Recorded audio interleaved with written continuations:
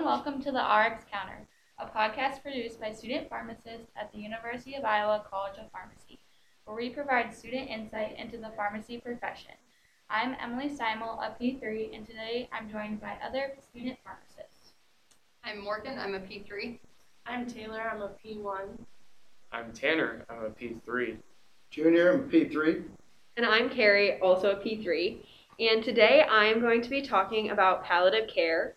So first I'd just like to give a little bit of an overview about what palliative care is, clear up any confusions that you guys might have, and then talk a little bit about palliative care in terms of dementia. So first off, palliative care is an area of medicine that focuses on addressing suffering. So with palliative care, it can kind of take a different approach than other areas of medicine. It's really patient-centered, but also can focus on the family and the loved ones surrounding the patient. So it isn't just looking at the medication needs of this patient, but we really want to take a look at them as a whole. We want to discuss with them their needs and their wants and be able to really formulate a care plan that kind of encompasses everything, not just their medication needs or their physical needs. We also want to really address the spiritual, even financial or other needs like that, and take that into consideration. So you're telling me that palliative care isn't just hospice? That is correct. Palliative care, end-of-life care, hospice, and supportive care are not all equal and the same thing. So palliative care can really be encompassed in any chronic disease management, whereas hospice is when patients have completed curative treatment and they have that 6 months to live prognosis. Whereas palliative care can be, you don't have to stop curative treatments to incorporate palliative care into a patient's care plan. And when patients are diagnosed with lifelong or terminal illnesses, palliative care can step in right away. You don't have to wait until they get to a more severe state.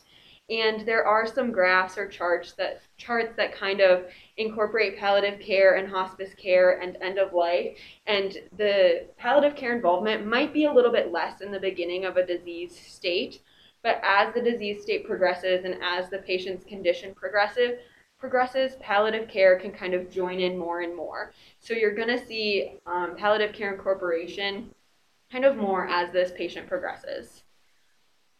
Also, with palliative care, there are some recommended guidelines about essential services versus desirable services in terms of what a palliative care pharmacist can do for a patient. So a lot of these essential services that are listed are things that all pharmacists are going to be doing, regardless of whether they are a designated palliative care pharmacist, and any pharmacist can implement these into their practices.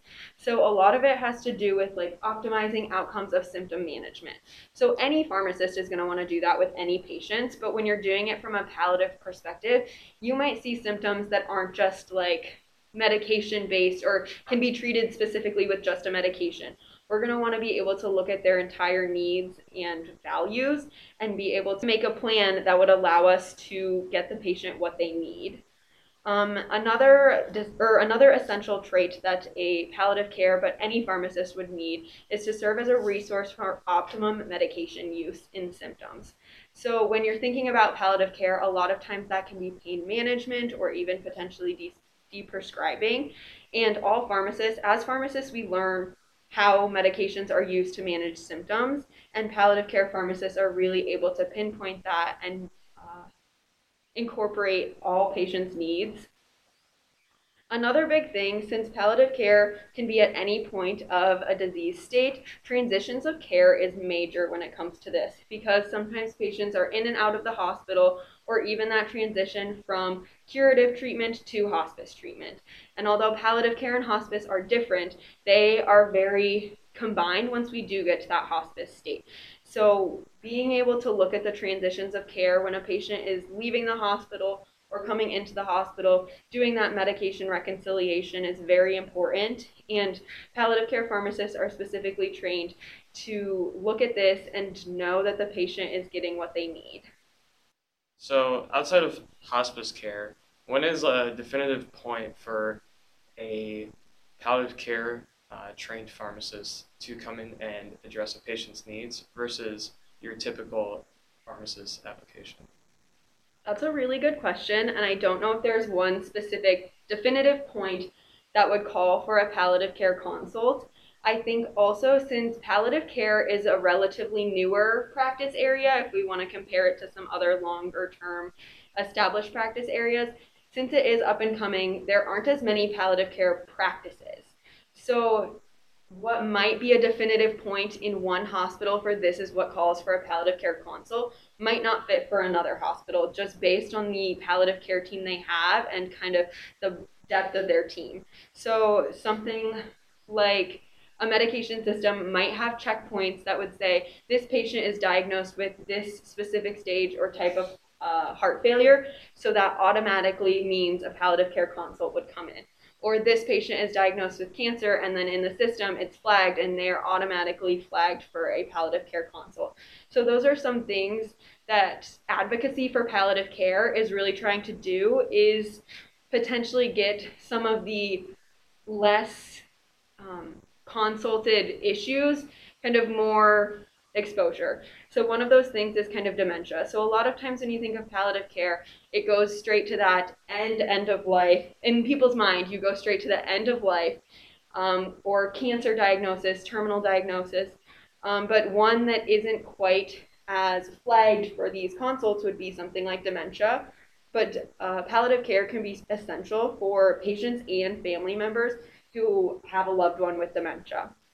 And it is an incurable, like dementia is incurable, and it's been on the rise in the last few decades just based on increased life expectancies and as well as just treatments for things such as heart disease or cancer. So people are living longer, medication is evolving, and these patients have longer life expectancies, but there isn't a cure for dementia, and that has been on the rise. So since it is so prevalent today, palliative care pharmacists need to kind of take on that role of also managing these patients as well. And to kind of go back to that, what qualifies for a palliative care consult, again, just exposure about different disease states or conditions that could benefit from palliative care is what's going to get more of these consults. Also with that, more education and more normal or non-trained pharmacists in palliative care would be able to hopefully manage these conditions just with more exposure to palliative care, whether that be postgraduate training or while they're in pharmacy school. So being able to learn about palliative care, even if that's not the field you're going into, can be beneficial to all patients. I may be a little biased because I'm interested in palliative care, but I think that any patient ever could benefit from the concepts that palliative care teaches. A lot of that focusing on the patient as a whole versus just treating very specific medication issues. If you get too focused on one thing, it can be hard to see the patient as a whole. And we're in healthcare. I mean, most people are in healthcare because they want to connect with people. They want to help people. And palliative care really focuses on being able to do that. So I think anyone can benefit from not only palliative care training, but also palliative care in a medical environment. So earlier I was talking about some of those essential roles that a palliative care pharmacist can have, but some of those desirable roles that aren't necessarily essential, but definitely would benefit a palliative care pharmacist is being able to manage advanced pain symptoms and assessments. So that's a big thing in palliative care. It's pain and palliative care go hand in hand. So I feel like this school does a great job of giving us that pain management kind of background and being able to understand that pain management really varies from person to person and where they are in their disease state. So we might be concerned about giving these large amounts of opioids to younger people who have a long life expectancy, and it might seem taboo to some people. But as we get later in disease courses, I think it's great that we've had the education and understanding that these large amounts of opioids in some scenarios are what patients need, and we don't necessarily need to be concerned about that because it really varies from person to person. And again, that's what palliative care does, is it takes a very individualized patient-specific approach. So another thing with that is working on an interprofessional team.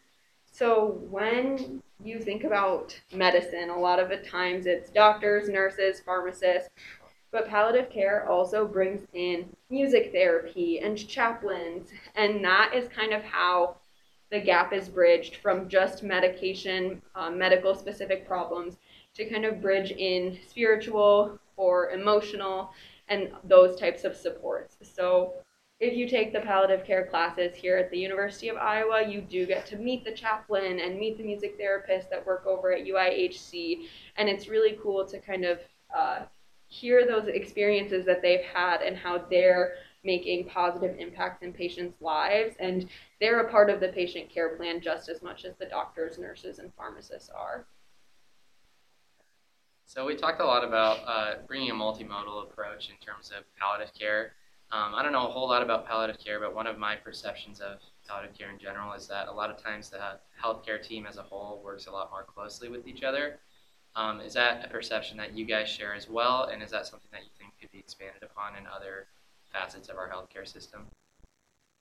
I think that's a really interesting perspective coming from someone who maybe isn't as familiar with palliative care. And I would like to think that that is the case on palliative care interprofessional teams.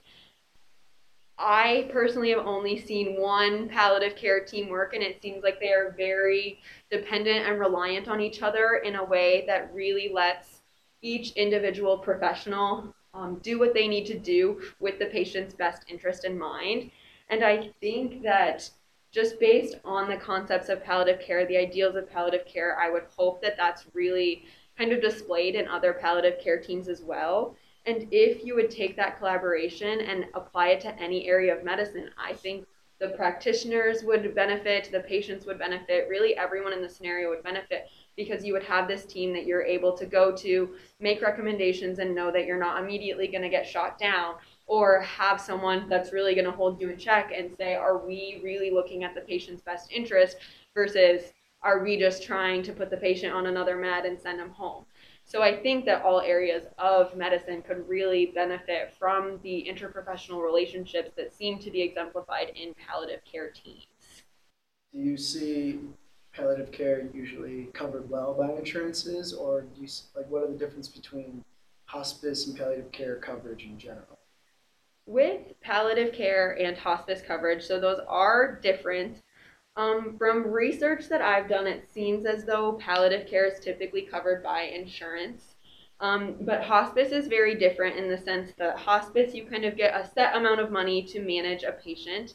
And palliative care, since they are still in or still can have curative treatments for any disease state that they have, it is a little bit different in terms of billing potentially. So I don't have a ton of specifics on the exact billing, and again, it's going to vary from insurance plan to insurance plan.